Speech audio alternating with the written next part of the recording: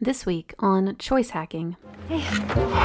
You went to Plunder for lunch? How did you get a table? I don't know. It was packed, but they just gave Drew a table.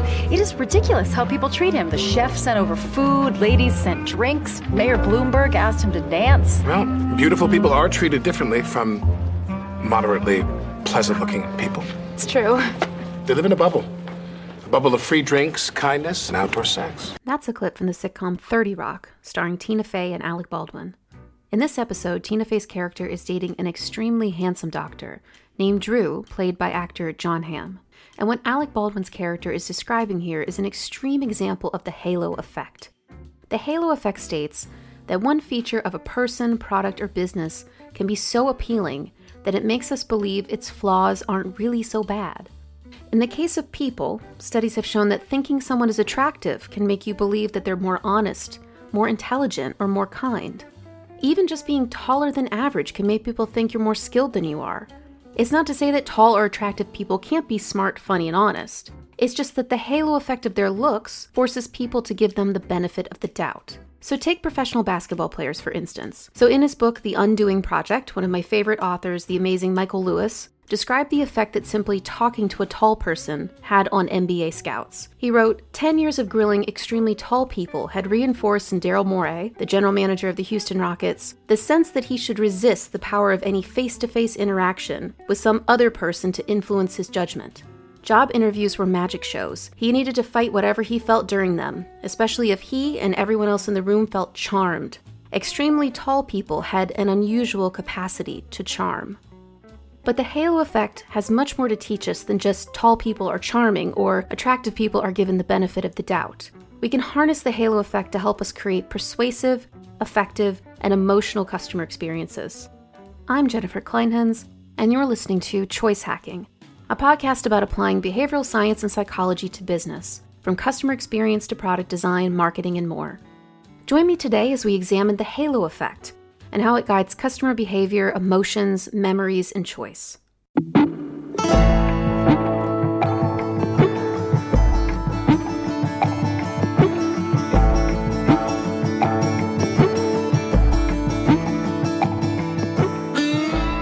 But before we get started, let's give a shout out to the company who helps bring you this podcast, Audible.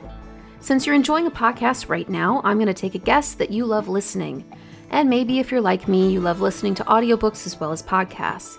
Well, now more than ever, audio content is becoming many people's preferred way to learn, connect, and be entertained. At the moment, I'm enjoying my audiobook of the month, Business Adventures, 12 Classic Tales from the World of Wall Street. Reportedly, this is one of Bill Gates' favorite books, so I picked up a copy. It's full of dramatic and fascinating real-life stories of iconic companies that were defined by a single moment of fame or notoriety. It's a really fun and enlightening listen, and you can get it for free when you visit choicehacking.com/audible and sign up for your free 30-day trial of Audible Plus.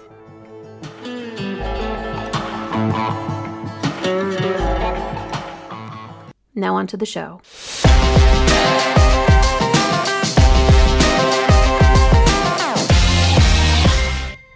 What is the halo effect? It's what's called a cognitive bias, which very simply is an error in thinking. Now, it's worth taking a minute to talk about cognitive biases because I've seen some really smart people in my career who believe they couldn't possibly be the victim of an error in thinking.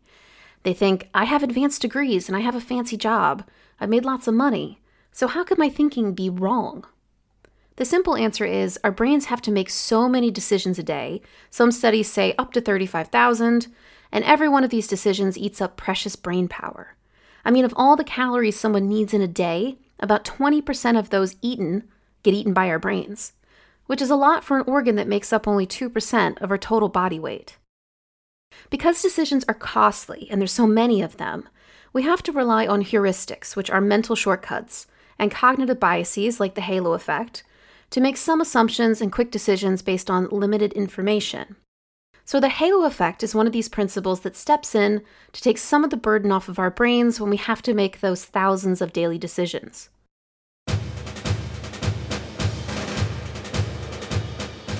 The term itself was coined by psychologist Edward Thorndike. Thorndike discovered the effect after noticing that commanding officers in the military judged their soldiers to be either all good or all bad. Almost no one was described as good at one thing, but bad at another. One positive or negative trait disproportionately influenced the officer's opinions. So in other words, a tall and attractive man might be seen as good, whereas a man who was less attractive wasn't seen as a particularly great soldier or leader, and was therefore labeled bad. So this is all great, but what does this mean for business or designing customer experiences?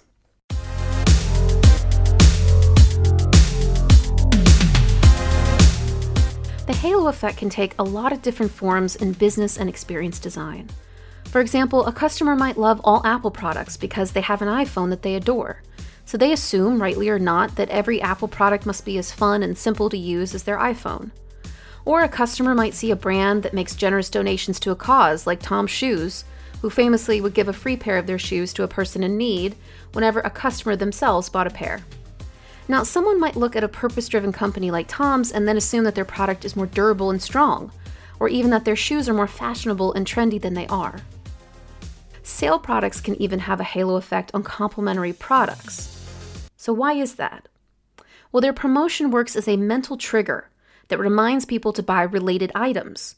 So for example, consulting firm McKinsey found that dental care items are powerful mental triggers.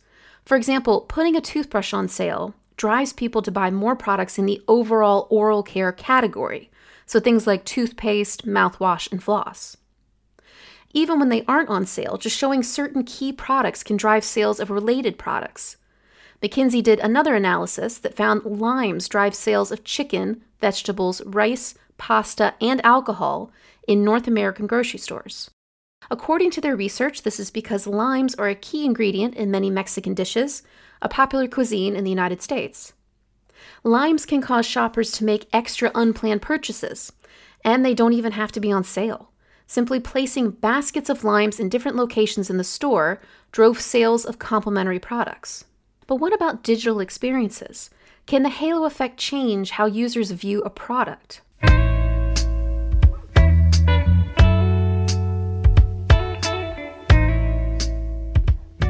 A research firm called Decision Labs decided to investigate this question.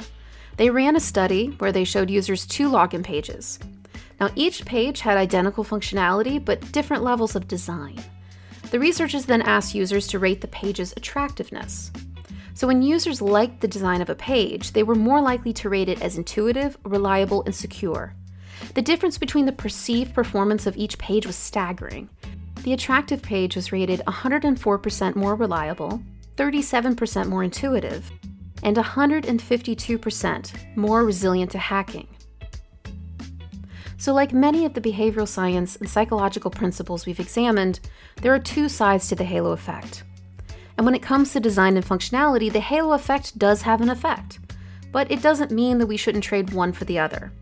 After all, users might rate a site as being more functional or working better because it's pretty, but eventually they still need the experience to do what they need it to do.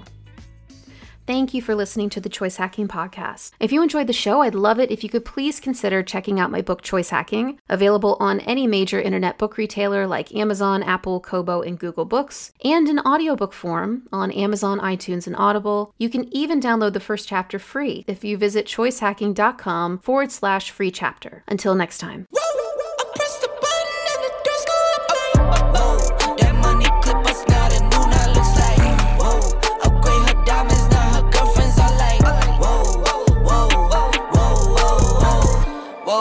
I hit record a drop, you can't ignore it.